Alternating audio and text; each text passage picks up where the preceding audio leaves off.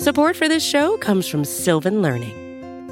When children love learning, they can tackle any challenge life throws at them. Sylvan's Insight Assessment can help you determine if your child is ready for what's ahead.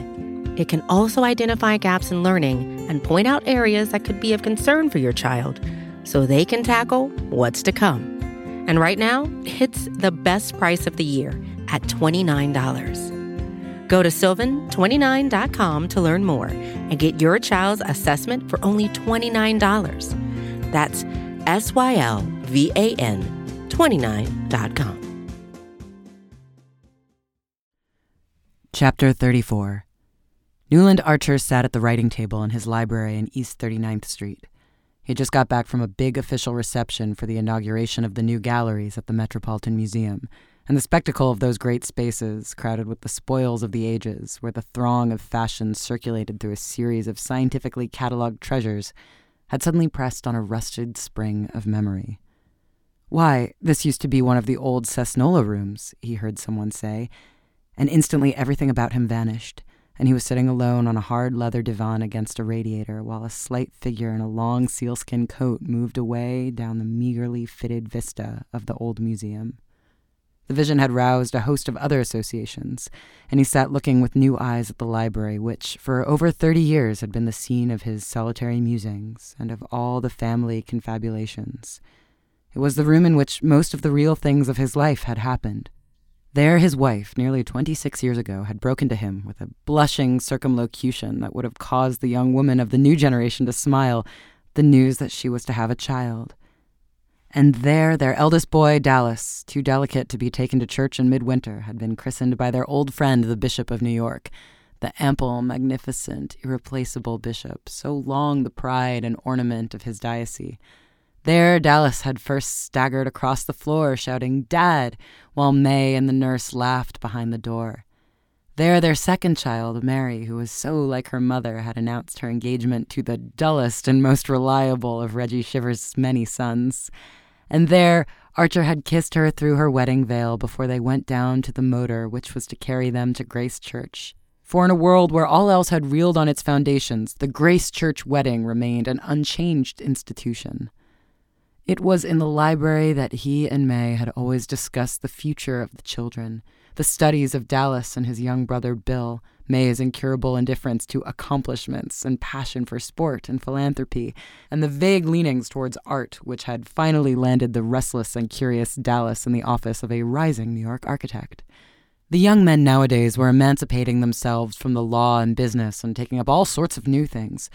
If they were not absorbed in state politics or municipal reform, the chances were that they were going in for Central American archaeology, for architecture or landscape engineering, taking a keen and learned interest in the pre-revolutionary buildings of their own country, studying and adapting Georgian types and protesting the meaningless use of the word colonial. Nobody nowadays had colonial houses except the millionaire grocers of the suburbs. But above all, sometimes Archer put it above all, it was in that library that the governor of New York, coming down from Albany one evening to dine and spend the night, had turned to his host and said, banging his clenched fist on the table and gnashing his eyeglasses, "Hang the professional politician. You're the kind of man the country wants, Archer. If the stable's ever to be cleaned out, men like you have got to lend a hand in the cleaning." Men like you. How Archer had glowed at the praise. How eagerly he had risen up at the call. It was an echo of Ned Winsett's old appeal to roll his sleeves up and get down into the muck, but spoken by a man who set the example of the gesture and whose summons to follow him was irresistible. Archer, as he looked back, was not sure that men like himself were what his country needed, at least in the active service to which Theodore Roosevelt had pointed. In fact, there was reason to think it did not, for after a year in the state assembly, he had not been reelected and had dropped back, thankfully, into obscure, if useful, municipal work. And from that again to the writing of occasional articles in one of the reforming weeklies that were trying to shake the country out of its apathy. It was little enough to look back on. But when he remembered to what the young men of his generation and his set had looked forward, the narrow groove of money-making, sport, and society to which their vision had been limited, even his small contribution to the new state of things seemed to count, as each brick counts in a well-built wall. He had done little in public life. He would always be, by nature, a contemplative and a dilettante. But he had high things to contemplate, great things to delight in, and one great man's friendship to be his strength and pride. He had been, in short, what people were beginning to call a good citizen. In New York for many years past, every new movement, philanthropic, municipal, or artistic, had taken account of his opinion and wanted his name. People said, "Ask Archer," when there was a question of starting the first school for crippled children, reorganizing the Museum of Art, founding the Greuler Club, inaugurating the new library, or getting up a new society of chamber music. His days were full, and they were filled decently. He supposed it was all a man ought to ask. Something he knew he had missed. The flower of life. But he thought of it now as a thing so unattainable and improbable that to have repined it would have been like despairing because one had not drawn the first prize in a lottery. There were 100 million tickets in his lottery, and there was only one prize. The chances had been too decidedly against him. When he thought of Ellen Olenska, it was abstractly, serenely, as one might think of some imaginary beloved in a book or a picture. She had become the composite vision of all that he had missed. That vision, faint and tenuous as it was, had kept him from thinking of other women. He had been what was called a faithful husband. And when May had suddenly died, carried off by the infectious pneumonia through which she had nursed their youngest child, he had honestly mourned her. Their long years together had shown him that it did not so much matter if marriage was a dull duty, as long as it kept the dignity of a duty. Lapsing from that, it became a mere battle of ugly appetites. Looking about him, he honored his own past, and mourned for it. After all, there was good in the old ways. His eyes, making the rounds of the room, done over by Dallas with English mezzotins, Chippendale's cabinets, bits of chosen blue and white, and pleasantly shaded electric lamps, came back to the old East Lake writing table that he had never been willing to banish, and to his first photograph of May, which still kept its place beside his inkstand. There she was, tall, round-bosomed, and willowy, in her starched muslin and flapping leghorn, as he had seen her under the orange trees in the Mission Garden. And as he had seen her that day, so she had remained, never quite at the same height, yet never far below it. Generous, faithful, unwearied, but so lacking in imagination, so incapable of growth, that the world of her youth had fallen into pieces and rebuilt itself without her ever being conscious of the change. This hard, bright blindness had kept her immediate horizon apparently unaltered. Her incapacity to recognize change made her children conceal their views from her, as Archer concealed his. There had been, from the first, a joint pretense of sameness, a kind of innocent family hypocrisy in which father and children had unconsciously collaborated. And she had died thinking the world a good place, full of loving and harmonious households like her own, and resigned to leave it because she was convinced that, whatever happened, Newland would continue to inculcate in Dallas the same principles and prejudices which had shaped his parents' lives, and that Dallas, in turn, when Newland followed her, would transmit the sacred trust to little Bill. And of Mary she was sure as of her own self. So, having snatched little Bill from the grave and given her life in the effort, she went contentedly to her place in the Archer vault in St. Mark's, where Mrs. Archer already lay safe from the terrifying trend which her daughter-in-law had never even become aware of. Opposite May's portrait stood one of her daughter. Mary Shivers was tall and fair as her mother, but large-waisted, flat-chested, and slightly slouching, as the altered fashion required. Mary Shivers's mighty feats of athleticism could not have been performed with the 20-inch waist that May Archer's azure sash so easily spanned, and the difference seemed symbolic. The mother's life had been as closely girt as her figure. Mary, who was no less conventional and no more intelligent, yet led a larger life and held more tolerant views. There was good in the new order, too. The telephone clicked, and Archer, turning from the photographs, unhooked the transmitter at his elbow. How far they were from the days when the legs of the brass-buttoned messenger boy had been New York's only means of quick communication. "Chicago wants you." Ah, it must be a long distance from Dallas, who had been sent to Chicago by his firm to talk over the plan of the lakeside palace they were to build for a young millionaire with ideas. The firm always sent Dallas on such errands. "Hello, Dad." "Yes, Dallas. I say, how do you feel about sailing on Wednesday? Mauritania, yes. Next Wednesday, as ever is. Our client wants me to look at some Italian gardens before we settle anything and has asked me to nip over on the next boat. I've got to be back on the 1st of June. The voice broke into a joyous, conscious laugh. So we must look alive. I say, Dad, I want your help. Do come. Dallas seemed to be speaking in the room. The voice was as nearby and natural as if he had been lounging in his favorite armchair by the fire. The fact would not ordinarily have surprised Archer, for long-distance telephoning had become much a matter of course as electric lighting and 5-day Atlantic voyages. But the laugh did startle him.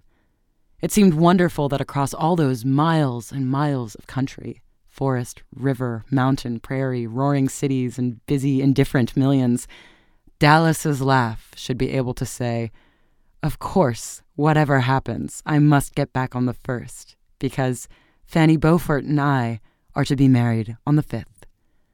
The voice began again. "Think it over? No, sir, not a minute. You've got to say yes now. Why not, I'd like to know. If you can allege a single reason, nope, I knew it. Then it's a go, eh? Because I count on you to ring up the Cunard office first thing tomorrow, and you'd better book a return on a boat from Marseille. I say, Dad, it'll be our last time together, in this kind of way." "Oh, good, I knew you would." Chicago ran off, and Archer rose and began to pace up and down the room. It would be their last time together in this kind of way. The boy was right. They would have lots of other times after Dallas's marriage, his father was sure, for the two were born comrades, and Fanny Beaufort, whatever one might think of her, did not seem likely to interfere with their intimacy. On the contrary, from what he had seen of her, he thought she would be naturally included in it. Still, change was change, and differences were differences. And as much as he felt himself drawn towards his future daughter-in-law, it was tempting to seize this last chance of being alone with his boy. There was no reason why he should not seize it, except the profound one that he had lost the habit of travel. May had disliked it to move, except for valid reasons, such as taking the children to the sea or in the mountains. She could imagine no other motive for leaving the house on 39th Street or their comfortable quarters at the Wellens in Newport. After Dallas had taken his degree, she had thought it her duty to travel for 6 months, and the whole family had made the old-fashioned tour through England, Switzerland, and Italy. Their time being limited, no one knew why. They had omitted France. Archer remembered Dallas's wrath at being asked to contemplate Mont Blanc instead of Rheims and Chartres. But Mary and Bill wanted mountain climbing and had already yawned their way in Dallas's wake through the English cathedrals. And May, always fair to her children, had insisted on holding the balance evenly between their athletic and artistic proclivities. She had indeed proposed that her husband should go to Paris for a fortnight and join them on the Italian lakes after they had done Switzerland. But Archer had declined. "We'll stick together," he said, and May's face had brightened at his setting such a good example to Dallas. Since her death nearly 2 years before, there had been no reason for his continuing in the same routine. His children had urged him to travel. Mary Shivers had felt sure it would do him good to go abroad and see the galleries. The very mysteriousness of such a cure made her all the more confident of its efficacy. But Archer had found himself held fast by habit, by memories, by a sudden startled shrinking from new things. Now, as he reviewed his past, he saw into what a deep rut he had sunk. The worst of doing one's duty was that it apparently unfitted one for doing anything else. At least, that was the view that the men of his generation had taken. The trenchant divisions between right and wrong, honest and dishonest, respectable and the reverse, had left so little scope for the unforeseen. There are moments when a man's imagination, so easily subdued to what it lives in, suddenly rises above its daily level and surveys the long windings of destiny. Archer hung there and wondered. What was left of the little world he had grown up in, and whose standards had bent and bound him? He remembered a sneering prophecy of poor Lawrence Lefferts, uttered years ago in that very room. "If things go on at this rate, our children will be marrying Beaufort's bastards." It was just what Archer's eldest son, the pride of his life, was doing. And nobody wondered or approved. Even the boy's Aunt Janie, who still looked so exactly as she used to in her elderly youth, had taken her mother's emeralds and seed pearls out of their pink cotton wool and carried them with her own twitching hands to the future bride. And Fanny Beaufort, instead of looking disappointed at not receiving a set from a Paris jeweler, had exclaimed at their old-fashioned beauty and declared that when she wore them she should feel like an Isabey miniature. Fanny Beaufort, who had appeared in New York at 18 after the death of her parents, had won its heart much as Madame Olenska had won it 30 years earlier. Only instead of being distrustful and afraid of her, society took her joyfully for granted. She was pretty, amusing, and accomplished, What more did anyone want? Nobody was narrow-minded enough to rake up against her the half-forgotten facts of her father's past and her own origin. Only the older people remembered so obscure an incident in the business life of New York as Beaufort's failure, or the fact that after his wife's death he had been quietly married to the notorious Fanny Ring and had left the country with his new wife and a little girl who inherited her beauty. He was subsequently heard of in Constantinople, then in Russia, and a dozen years later American travelers were handsomely entertained by him in Buenos Aires, where he represented a large insurance agency. He and his wife died there in the odor of prosperity, and one day their orphaned daughter had appeared in New York, in charge of May Archer's sister-in-law, Mrs. Jack Welland, whose husband had been appointed the girl's guardian. The fact threw her into almost cousinly relationship with Newland Archer's children, and nobody was surprised when Dallas's engagement was announced. Nothing could more clearly give the measure of the distance that the world had traveled. People nowadays were too busy with reforms and movements, with fads and fetishes and frivolities, to bother much about their neighbors. And of what account was anybody's past in the huge kaleidoscope where all the social atoms spun around on the same plane? Newland Archer, looking out of his hotel window at the stately gaiety of the Paris streets, felt his heart beating with the confusion and eagerness of youth. It was long since it had thus plunged and reared under his widening waistcoat, leaving him the next minute with an empty breast and hot temples. He wondered if it was thus that his son's conducted itself in the presence of Miss Fanny Beaufort, and decided that it was not. It functions as actively, no doubt, but the rhythm is different, he reflected, recalling the cool composure with which the young man had announced his engagement and taken for granted that his family would approve. The difference is that these young people take it for granted that they're always going to get whatever they want, and that we almost always took it for granted that we shouldn't. Only, I wonder, the thing one's so certain of in advance, can it ever make one's heart beat as wildly? It was the day after their arrival in Paris, and the spring sunshine held Archer in his open window above the wide, silvery prospect of the Place Vendôme. One of the things he had stipulated, almost the only one, when he had agreed to come abroad with Dallas, was that, in Paris, he shouldn't be made to go to one of the newfangled palaces. "Oh, all right, of course," Dallas good-naturedly agreed. "I'll take you to some jolly old-fashioned place, the Bristol, say," leaving his father speechless at hearing that the century-long home of kings and emperors was now spoken of as an old-fashioned inn where one went for its quaint inconveniences and lingering local color. Archer had pictured often enough in the first impatient years the scene of his return to Paris. Then the personal vision had faded, and he had simply tried to see the city as the setting of Madame Olenska's life. Sitting alone that night in his library, after the household had gone to bed, he had evoked the radiant outbreak of spring down the avenues of horse chestnuts, the flowers and statues in the public gardens, the whiff of lilacs from the flower carts, the majestic roll of the river under the great bridges, and the life of art and study and pleasure that filled each mighty artery to bursting. Now the spectacle was before him in its glory, and as he looked out on it, he felt shy, old-fashioned, inadequate, a mere gray speck of a man compared with the ruthless, magnificent fellow he had dreamed of being. Dallas's hand came down cheerily on his shoulder. "Hello, Father. This is something like it, isn't it?"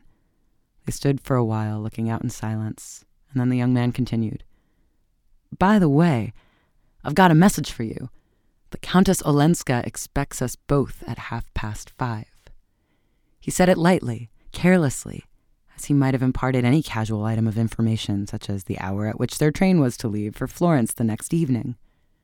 Archer looked at him and thought he saw in his gay young man's eyes a gleam of his great-grandmother Mingott's malice. "Oh, I didn't tell you?" Dallas pursued. "Fanny made me swear to do 3 things while I was in Paris. Get her the score of the last Debussy songs, go to the Grand Guignol, and see Madame Olenska. You know, she was awfully good to Franny when Mr. Beaufort sent her over from Buenos Aires to the Assumption. Fanny hadn't any friends in Paris, and Madame Olenska used to be kind to her and trot her about on holidays. I believe she was a great friend of the first Mrs. Beaufort's, and she's our cousin, of course. So I rang her up this morning before I went out, and I told her you and I were here for 2 days and wanted to see her." Archer continued to stare at him. "You told her I was here?" "Of course, why not?" Dallas's eyebrows went up whimsically. Then, getting no answer, he slipped his arm through his father's with a confidential pressure. "I say, Father, what was she like?" Archer felt his color rise under his son's unabashed gaze. Come, own up. You and she were great pals, weren't you? Wasn't she most awfully lovely? Lovely? I don't know. She was different. Ah, there you have it. That's what it always comes to, doesn't it? When she comes, she's different. And one doesn't know why. It's exactly what I feel about Fanny. His father drew a step back, releasing his arm. About Fanny? But, my dear fellow, I should hope so. Only I don't see— Dash it, Dad, don't be prehistoric. Wasn't she, once, your Fanny? Dallas belonged body and soul to the new generation. He was the firstborn of Newland and May Archer, yet it had never been possible to inculcate him in even the rudiments of reserve. What's the use of making mysteries? It only makes people want to nose them out, he always objected when enjoined to discretion. But Archer, meeting his eyes, saw the filial light under their banter. My Fanny? Well, the woman you'd have chucked everything for. Only you didn't, continued his surprising son. I didn't, echoed Archer with a kind of solemnity. No, you date, you see, dear old boy. But Mother said— Your mother. Yes, the day before she died. It was when she sent for me alone, you remember? She said she knew we were safe with you, and always would be. Because once, when she asked you to, you'd given up the thing you most wanted. Archer received this strange communication in silence. His eyes remained unseeingly fixed on the thronged sunlit square below the window. At length, he said in a low voice, She never asked me. No, I forgot. You never did ask each other anything, did you? And you never told each other anything. You just sat and watched each other and guessed at what was going on underneath. A deaf and dumb asylum, in fact. Well, I back your generation for knowing more about each other's private thoughts than we ever had time to find out about our own. I say, Dad, Dallas broke off, you're not angry with me? If you are, let's make it up and go to lunch at Henri's. I've got to rush out to Versailles afterwards. Archer did not accompany his son to Versailles. He preferred to spend the afternoon in solitary roamings through Paris. He had to deal all at once with the packed regrets and stifled memories of an inarticulate lifetime. After a little while, he did not regret Dallas's indiscretion. It seemed to take an iron band from his heart to know that, after all, someone had guessed and pitied, and that it should have been his wife moved him indescribably. Dallas, for all his affectionate insight, would not have understood that. To the boy, no doubt, the episode was only a pathetic instance of vain frustration, of wasted forces. But was it really no more? For a long time, Archer sat on a bench in the Champs-Élysées and wondered while the stream of life rolled by. A few streets away, a few hours away, Ellen Olenska waited. She had never gone back to her husband, and when he had died some years before, she had made no change in her way of living. There was nothing now to keep her and Archer apart, and that afternoon he was to see her. He got up and walked across the Place de la Concorde and the Tuileries Gardens to the Louvre. She had once told him that she often went there, and he had a fancy to spend the intervening time in a place where he could think of her as perhaps having lately been. For an hour or more he wandered from gallery to gallery through the dazzle of afternoon light, and one by one the pictures burst on him in their half-forgotten splendor, filling his soul with the long echoes of beauty. After all, his life had been too starved. Suddenly, before an effulgent Titan, he found himself saying, "But I'm only 57. And then he turned away. For such summer dreams it was too late. But surely not for a quiet harvest of friendship, of comradeship in the blessed hush of her nearness. He went back to the hotel where he and Dallas were to meet, and together they walked across the Place de la Concorde and over the bridge that leads to the Chamber of Deputies. Dallas, unconscious of what was going on in his father's mind, was talking excitedly and abundantly of Versailles. He had but one previous glimpse of it during a holiday trip in which he had tried to pack all the sights he had been deprived of when he had to go with the family to Switzerland, and tumultuous enthusiasm and cocksure criticism tripped each other up on his lips. As Archer listened, his sense of inadequacy and inexpressiveness increased. The boy was not insensitive, he knew, but he had the facility and self-confidence that came of looking at fate not as a master, but as an equal. That's it, they feel equal to things. They know their way about, he mused, thinking of his son as the spokesman of the new generation which had swept away all the old landmarks, and with them the signposts and the danger signal. Suddenly, Dallas stopped short, grasping his father's arm. "Oh, by Jove!" he exclaimed. They had come out to the great tree-planted space before the Invalides. The dome of Mansart floated ethereally above the budding trees in the long gray front of the building, drawing up into itself all the rays of afternoon light that hung there like a visible symbol of the race's glory. Archer knew that Madame Olenska lived in a square near one of the avenues radiating from the Invalides, and he had pictured the quarter as quiet and almost obscure, forgetting the central splendor that lit it up. Now, by some queer process of association, that golden light became for him the pervading illumination in which she lived.